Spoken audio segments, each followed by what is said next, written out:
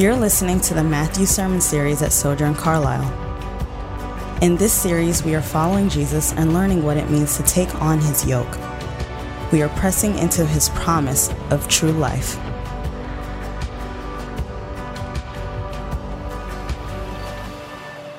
Peace be with you. If you are able, I'd like to invite you to stand with me for the reading of God's Word. This morning we'll be looking at Matthew chapter 23, verses 1 through 12. If you have a physical Bible, I do invite you to grab that and take a look at that. This is our book as a people, so it's good to get your hands on the Bible sometimes, you know. If you don't have a Bible, it's okay. It'll be on the screen here behind me. Can we go to the next slide? Sorry, that's the first slide is Proverbs. There we go. That's on me. I forgot to delete that. Sorry. Matthew 23. Hear the word of the Lord. Then Jesus spoke to the crowds and to his disciples. The scribes and the Pharisees are seated in the chair of Moses. Therefore, do whatever they tell you and observe it. But don't do what they do, because they don't practice what they teach. They tie up heavy loads that are hard to carry and put them on people's shoulders, but they themselves aren't willing to lift a finger to move them. They do everything to be seen by others. They enlarge their phylacteries and lengthen their tassels. They love the place of honor at the banquets, the front seats in the synagogues, greetings in the marketplaces, and to be called rabbi by people. But you are not to be called rabbi, because you have one teacher, and you are all brothers and sisters. Do not call anyone on earth your father, because you have one Father who is in heaven. You are not to be called instructors either, because you have one instructor, the Messiah. The greatest among you will be your servant. Whoever exalts himself will be humbled, and whoever humbles himself will be exalted. This is the word of the Lord. Let's pray.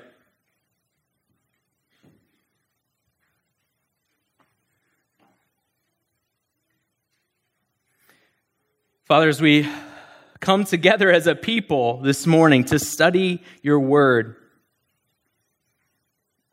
we ask that we would have hearts like those in verse 12, that we would have humble hearts as we stand before you. We ask, Holy Spirit, that you would open our mind and our eyes to see what you have for us. We ask that in humility we would seek to learn from you this morning. We pray this in the name of the Father, Son, and Holy Spirit. Amen. You may be seated.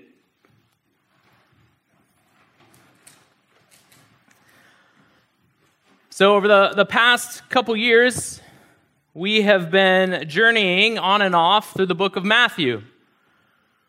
If you remember, the first time we started was actually February, I believe, of 2019. So it's been a long, slow journey.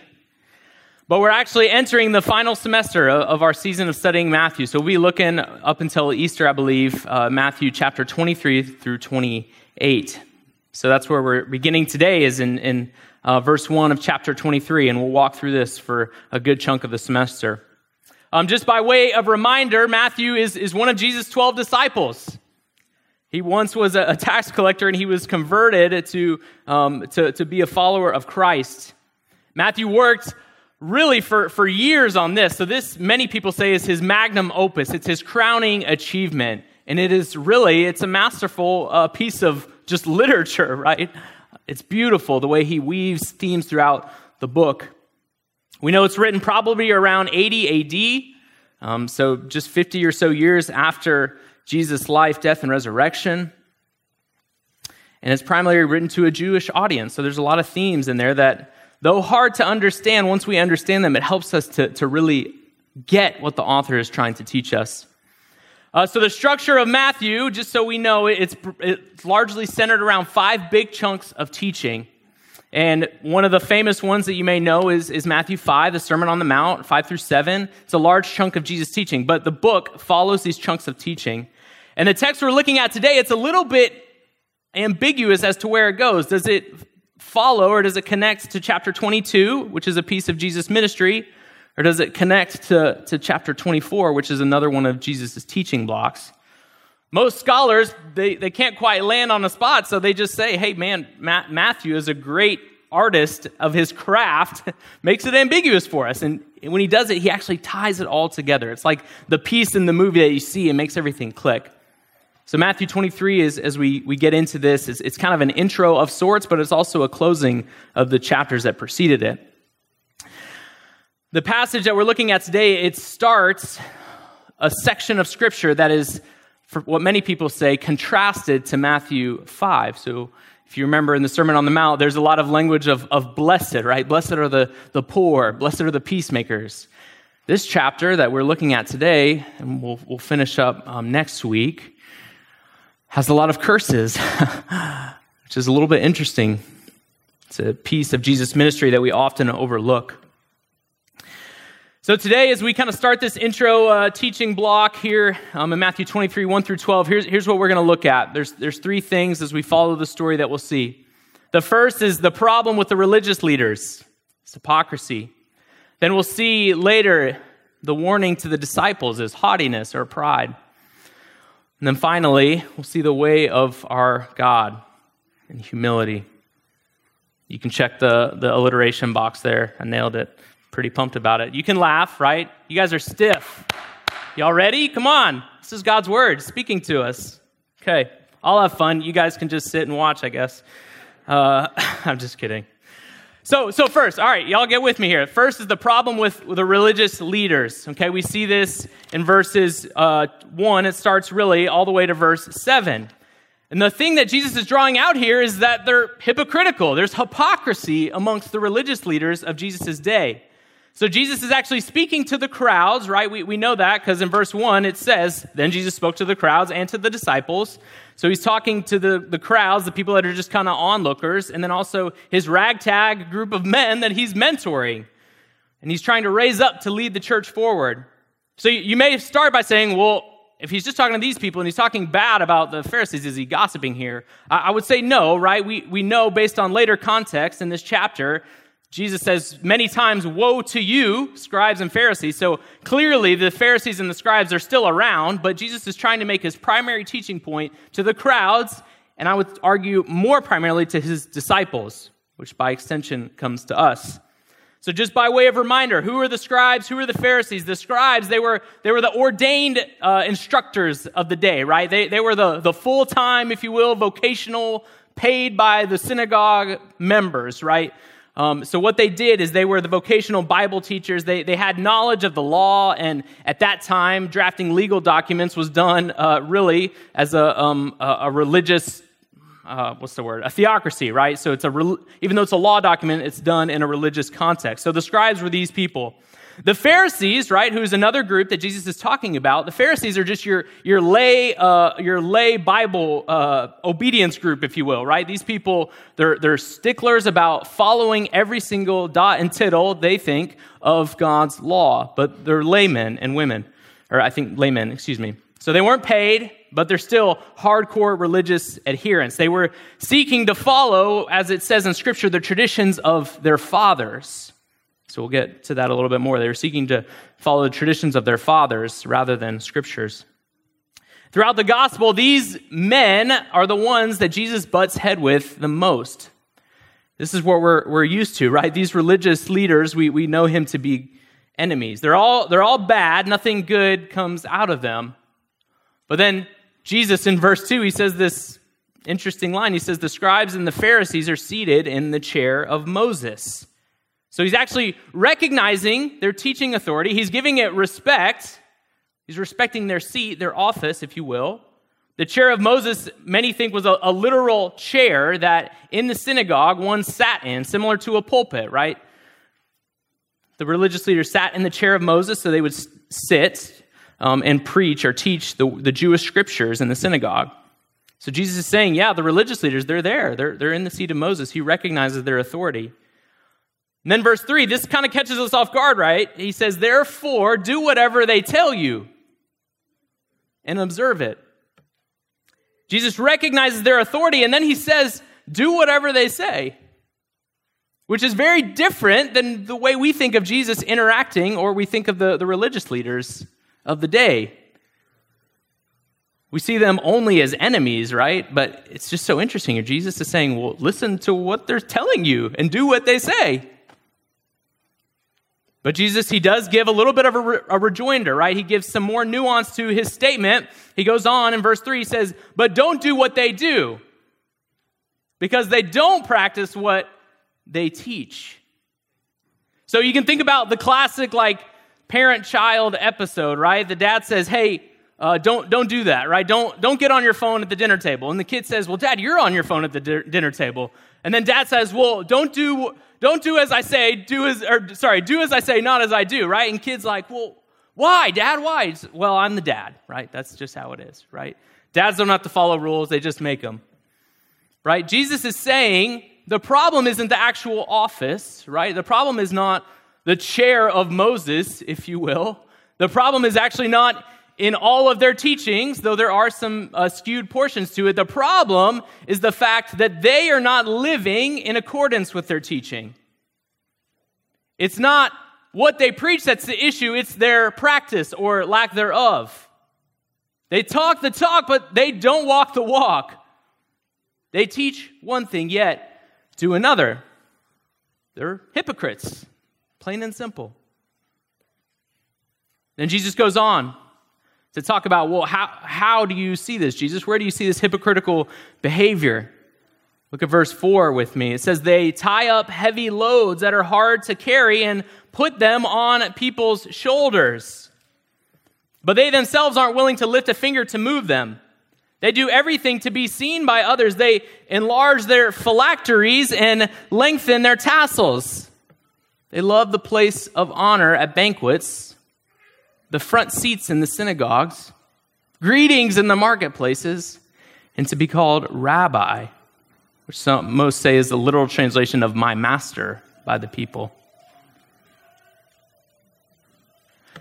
So I don't want to rush ahead here into this next section because Pastor James is going to talk about it next week, but what we'll see with these religious leaders, the big issue is that they're majoring on the minors.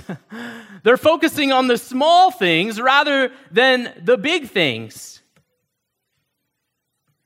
One scholar, Craig Keener, he writes, Jesus accuses them of being too strict with others while being too lenient with their own failings. Again, he said Jesus accuses them of being too strict with others while too lenient with their own failings.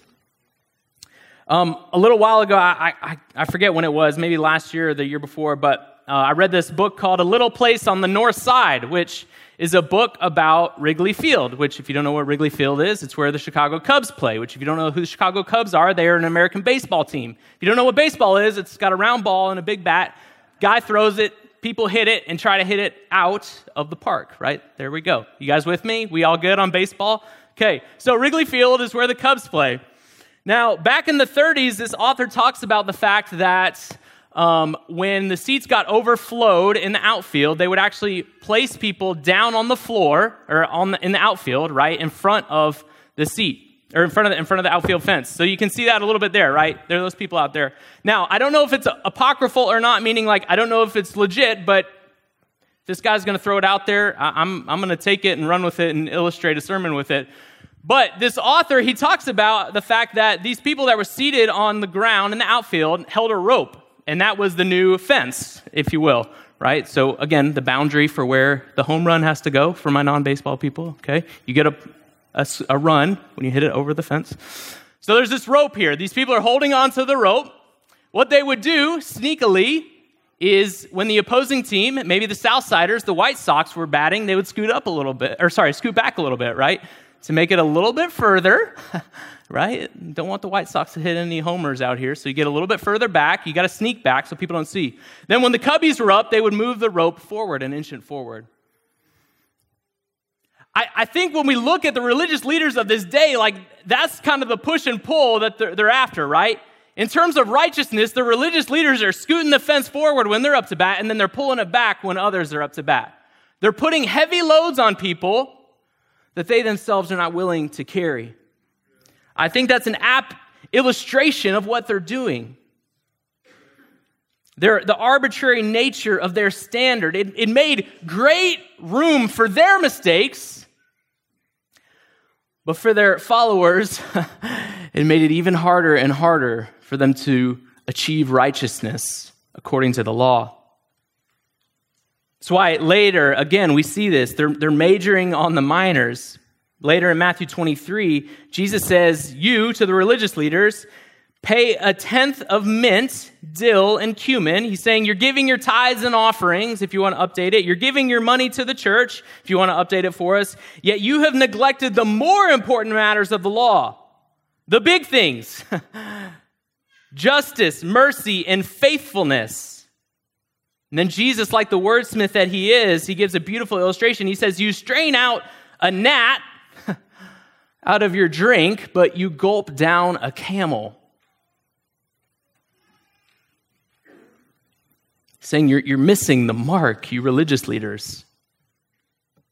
Jesus continues on, and in verse 8 through 9 is where we see the warning then to the disciples that haughtiness, pride comes with their office of religious leading. Jesus says in verse 8, you can look there with me, says, but you are not to be called a rabbi because you have one teacher, and you are all brothers and sisters. Do not call anyone on earth your father because you have one Father who is in heaven. You are not to be called instructors either because you have one instructor, the Messiah. Now, admittedly, when you get to this section, it's a little bit of a wily passage, right? Are we to take this literally, right? I can't call my dad. I can't call my father, or I can't call somebody rabbi, or I can't call somebody teacher in the classroom. Are we to take this literally? Or is Jesus just talking about these specific titles, so we can't say father, rabbi, and teacher, but we can say pastor or deacon. We can say those things. Or is there something maybe a little bit beneath the surface that Jesus is trying to get at? I think if we dig below, we'll see really the spirit of the law rather than rigid adherence to the letter of the law, if you will. Now, I never want to excuse or scoot us past Jesus' actual literal teaching. So I'll say wholeheartedly, I think every person should examine the scripture, pray about it, and say, like, hey, if I have these titles, should I use them? I think the Spirit will speak to you in that. But if we dig down, I think what's going on here is there's a connection between haughtiness or pride and titles. There's something that can happen when we chase titles as ends rather than means. There's two big things, right? The first thing is in the religious leaders of Jesus' day, and even now in the church, there's a temptation to usurp or undercut Jesus' teaching authority and undermine his teaching with our own. This is what happens when tradition becomes the new law rather than Scripture. This is what the religious leaders of Jesus' day are doing. They're in the seat of Moses. They're standing in the pulpit. But Moses' teaching was nowhere to be found. They were using the Bible lectern, but there was no Bible. Look, when cultural preferences become mandates, we, as the church today, hear me, are no different than religious leaders. When cultural preferences become mandates, new barriers for holiness, we are no better than these men. Here's what John Calvin, the great reformer, says. He says, now the only way to build up the church is for the ministers themselves to endeavor to preserve Christ's authority for himself, for Christ. This can be secured only if what he has received from his Father to be left to him, namely that he alone, Jesus, is the schoolmaster of the church. For it is written not of any other, but of him alone. Hear him, Calvin says. Another Puritan scholar, Matthew Henry, he says, Christ only is our master. Ministers are but ushers in the school, picking up on the school language. And then fast forwarding to today, theologian Dale Bruner, he says, the mark of trustworthy teachers in the church is the measure with which they defer in their teaching to the teaching of Jesus. There's a lot of preaching and teaching today that is going against this command. Pastoral preferences, cultural preferences are becoming mandates. They're becoming heavy loads that people cannot bear. And the reason they can't bear them is because they're not bearing the yoke of Christ. They're bearing the yoke, the heavy load of a pastor who is not Christ, right? Jesus says his teaching, his way, his yoke is light.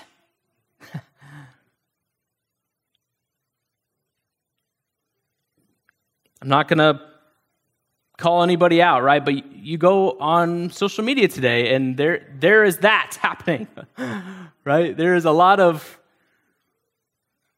trying to usurp Jesus' teaching authority by having pastor at the beginning of your Twitter handle.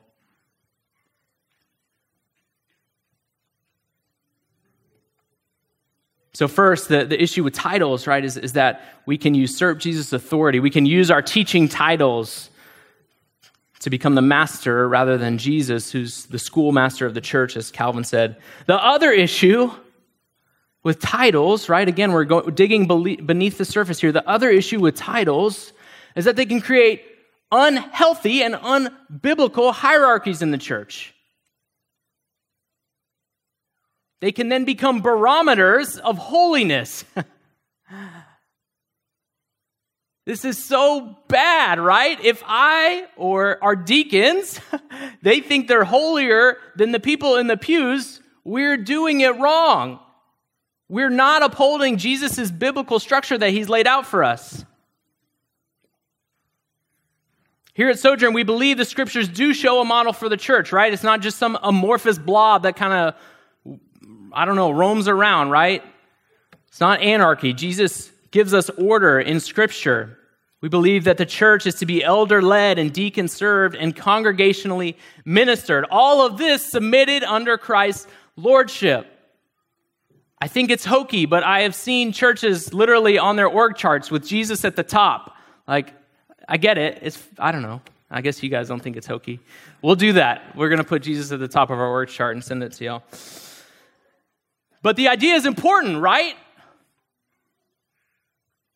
I love that Jesus here, he uses a familial unit to illustrate this point. He says, you have one Father, which means you're all brothers and sisters. You see, before all the titles, before all the structure, before all the hierarchies, we are brothers and sisters in Christ. Before I'm pastor, I'm John's brother. Before I'm pastor, I'm Khadijah's brother. She's my sister. Before all that, right, we have God, one big F Father. He is our Father before all those other things. We should love each other like family and remember that at the foot of the cross, we are all on the same playing field.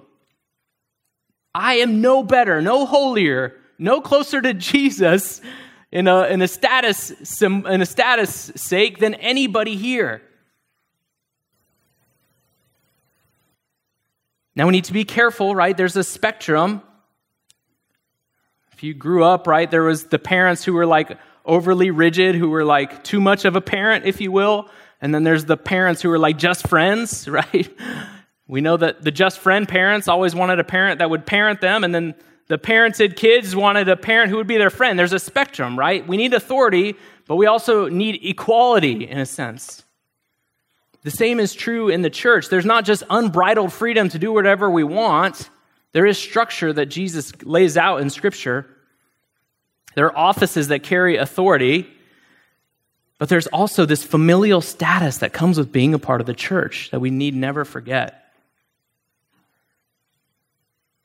Dale Bruner, again in his commentary, he says, the various offices in the church do not establish a dominion of some over others.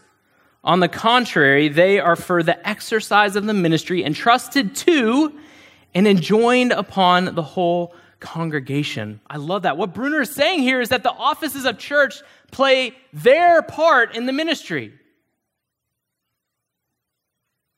That the whole congregation participates in. Pastor James and I play one sliver of the part of the ministry that our whole church is doing. Our deacons play one small part of the ministry that the whole church is doing. Our community group leaders play one small part of the ministry that the whole church is doing. It's not this clericalism, though I joked about it at the beginning, where like you guys come, you watch me, Pastor James and Christina and Randall do cool stuff, and then you go home, right? We're called to ministry as a whole church, and we all have different parts to play. That's what Romans 12:5 says. In the same way, we who are many are one body in Christ, and individually members of one another. I love the NLT version. It says, we belong to each other. I belong to you. You belong to me. We are a part of one body. We are one family. As a local church and then as a big church, Big C church, universally. We all belong to each other as parts of the body. So the issue here, I would say, is not the titles, the literal titles, but the heart behind the titles. It's the motivation driving us to pursue or to have titles. So if we call ourselves teachers so that our teaching stands above the teaching authority of Scripture, or if we call ourselves fathers so that our leadership makes people look to us for their salvation, then Jesus says we're in dangerous territory. We're liable, what he says to the disciples, is to fall into pride, to haughtiness. The reality is this pride distances us from God. Here's what Psalm 138 says, though the Lord is exalted, he takes note of the humble. But he knows the haughty, the proud people from a distance. There's a wedge that gets driven between us and Jesus when pride befalls our heart. The reason is because we see in verse 11 through 12 that the defining characteristic of the Christian faith is humility. It's the way of our God. We see that in verses 11 through 12. Now, up until now, right, it's pretty easy to say yes and amen, right? It's like, yeah, you pastors or you politicians or you business leaders, you're all a bunch of hypocrites. Y'all stink. But before you go off and send this sermon to, or this passage to your boss or, your old pastor that was proud, the reality is that we all, every one of us, need to confess our tendency towards hypocrisy, towards haughtiness, pride. We're all this way. Maybe you're not in the chair of Moses or the pulpit or the manager's office, but the issues of the heart are universal. They transcend leadership. They transcend titles. They transcend cultures. So I just want to ask you to consider, in what ways are you like the Cub fans in the 30s, moving the rope forward when you're up to bat, backing up when your spouse or your roommate or whomever is at the plate? I've heard it said that we often judge our intentions, but others' actions. We judge our intentions, but others' actions. Well, I didn't mean that when I said that. But for someone else, right, it's, well, you said this. I don't care what you meant. You said this to me. So where is it? Where in your life are you prone to hypocrisy or haughtiness? Pastor Robert Murray M'Cheyne, who's well known for his Bible reading plan, he says it's the mark of the hypocrite to be a Christian everywhere but home. Can you put that one up, Tabs? It's the mark of the hypocrite to be a Christian everywhere but home. I'll let you guys take your breath on that one for a second. That one hit me. So maybe it is at home, right? Maybe you can do no wrong, but your spouse or roommate is a horrible, wretched sinner for leaving the dishes in the sink again. How dare they? Maybe it's online, right? It's like, I can't believe Billy Bob keeps posting all that stuff. A true Christian would only passively aggressively post online, right? Maybe it's at work, right? I can't believe so-and-so is late again. Holy smokes. Second time in 6 months, how dare they? I would never be late. And she says she's a Christian. My gosh. Look, we're all prone to hypocrisy and pride. So we need to start by acknowledging that. But then what are we to do? The answer is to pursue humility. Pursue it. Go after it. Verse 11 and 12, it says, the greatest among you will be your servant. Whoever exalts himself will be humbled, and whoever humbles himself will be exalted. So what does that mean? How then do I humble myself? The answer is to be a repentant, always repentant Christ follower. We as a people, if we are really practicing the way of Jesus, we should always be repenting.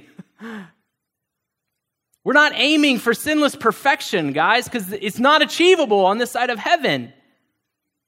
The truth is we all say things and do another.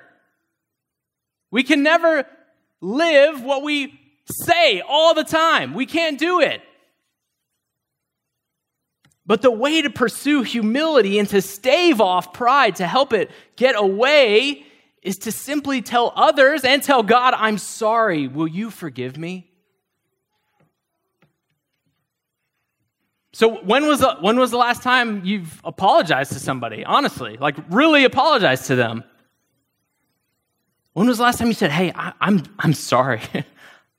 I really should not have said that." No excuses, no, but this, and this. You did all these things, so that's why I did it, so it's your fault still. But when was the last time you really said, I'm sorry to somebody? When was the last time you said, you know what, I was wrong. You're right, and I was wrong. Will you forgive me? When was the last time you said that to your spouse, or your roommate, or your coworker? Or your boss, or your subordinate?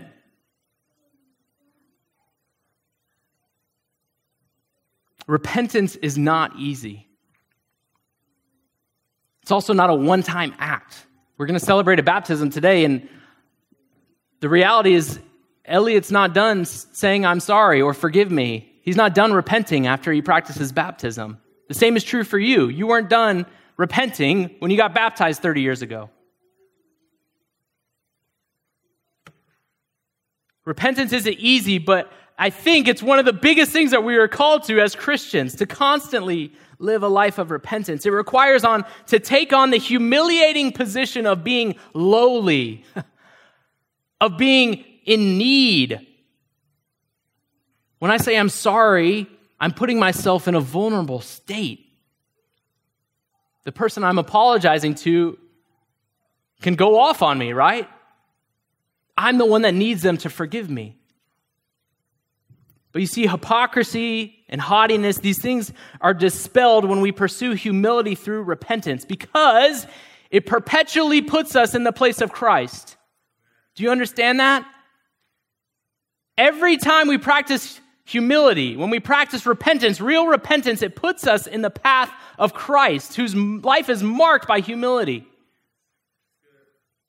Philippians 2 shows us that. Verses 6 through 8, it says, though he was God, he did not think of equality with God as something to cling to. Instead, he gave up his divine privileges. He took the humble, hear that, humility. He took the humble position of a slave and was born as a human being. When he appeared in human form, he humbled himself, again, pursuing humility, pursuing downwardness.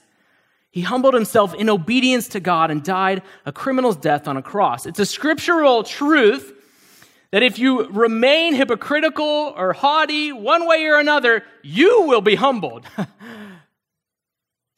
But you have a choice in the matter.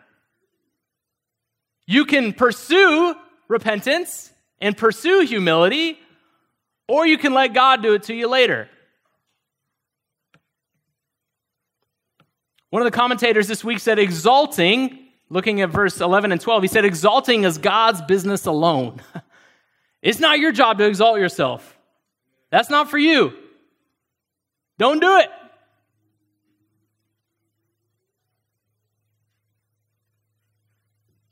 The beauty, though, is that humbling ourselves is something that's a co-venture with God, right?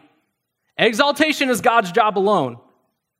You're not supposed to do that. I'm not supposed to do that. But humbling ourselves, God invites us into. He says, let's do this together. One of us is going to humble you. You probably don't want it to be me. Christian, if you're here today and you are a Christ follower, this text, even though it's about religious leaders, it's about me and Pastor James and the woes that we can get into, right? Even though it's about us, it's about all of us, really. It's about you too, right? Again, the issues of the heart are universal. Hypocrisy and haughtiness are universal. So we all together need to examine ourselves and ask, where, not if, where am I being proud or hypocritical? Not if, but where? And then we need to ask the Spirit, Holy Spirit, will you show me what it looks like to repent? Will you show me what it means to say I'm sorry to that coworker that I was harsh to? Will you show me what it means to repent to my spouse or my roommate for blowing up on them? Look, the Christian life, it's not about sinless perfection, but the fine line that we straddle between hypocrisy and trying to pursue sinless perfection, that fine line is repentance. A genuine Christian who is still battling with sin, naturally, the inclination, the sinfulness of the heart will pop up. But in repentance, we need to humble ourselves to say, I'm sorry. Say, I was wrong. Will you forgive me? If you're here today and you're not a Christian, perhaps the very thing you hate about people like us is hypocrisy. And I'm with you. I hate it too, but the reality is the hypocrisy I hate in others, it's a hypocrisy I hate in myself. It's easy to talk about other people and how hypocritical they are. That's an easy thing to do. It's a lot harder when I look at my own heart and say, oh, wow, like I drastically out-teach the way I live. That's a hard truth to grapple with. So if you're here today and you're not a Christian, I'm with you. The hypocrisy and pride that exists in the church, I hate it. But it's everywhere. We don't have the corner on hypocrisy here. I promise you that. I think the thing that we do have a corner on, though, is the one that can help us pursue humility. If you're not a Christian, the only way I would argue to get out of this cycle of hypocrisy and pride is to submit yourself to Christ. To say, Jesus, I have been sinning my entire life. I've been trying to get out of this my entire life, but I'm done trying because I can't do it. Becoming a Christ follower is repenting one time to start repenting for a lifetime.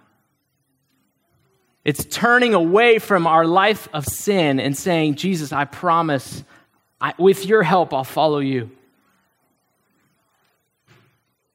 That's for all of us. We all need to pursue humility and repentance, constantly submitting ourselves to Christ's lordship, following his way, his path of downward pursuit. Only in doing this can we really stave off hypocrisy and pride in our own heart and in our church. This Jesus that we worship, he had all the riches in heaven. And as we saw in Philippians 2, it says that he left those. He abandoned them for us and for our sake.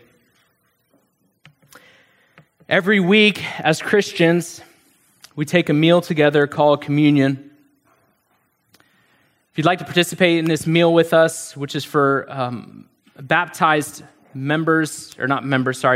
Christians who consider themselves to be Christ followers. If you want to participate, there's individual cups.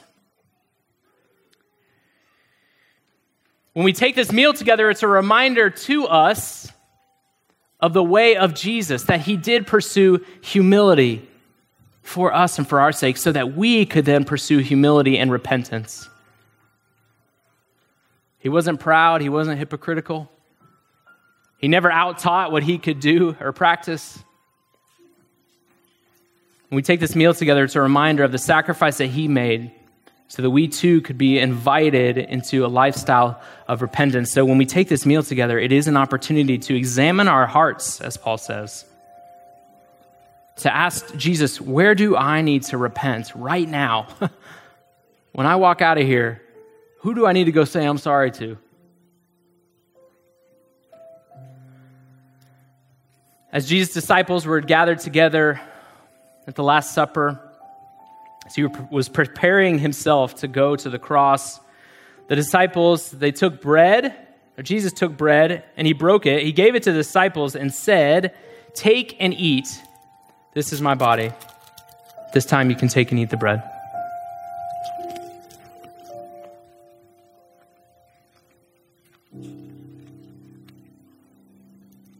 That same night, Jesus took a cup, and after giving thanks, he gave it to his disciples and said to them, "Drink from it, all of you, for this is my blood, which seals the covenant. It's poured out for the forgiveness of many. Take and drink."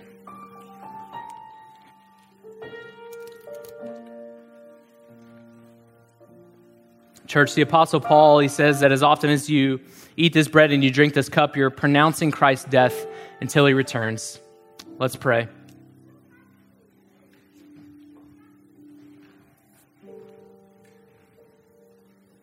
Jesus, we thank you that you modeled for us humility.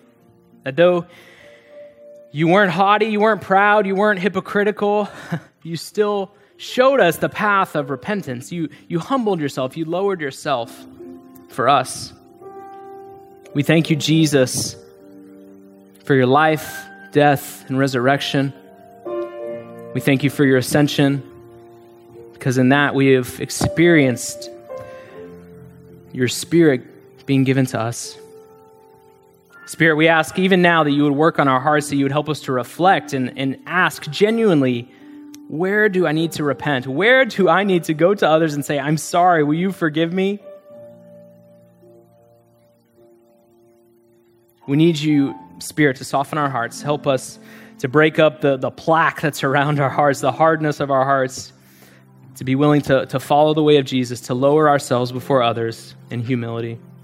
We pray all this in Jesus' name, our Lord and our Savior. Amen. I'm James A.P. Fields, Junior Lead Pastor at Sojourn Church Carlisle. Thanks for listening. We're a church that is rooted in the community of South Louisville, and we are seeking to advance the gospel of Christ in South Louisville and beyond. For more sermons, info about our church, and ways you can support our ministry, visit sojournchurch.com/Carlisle, CARLISLE. God bless.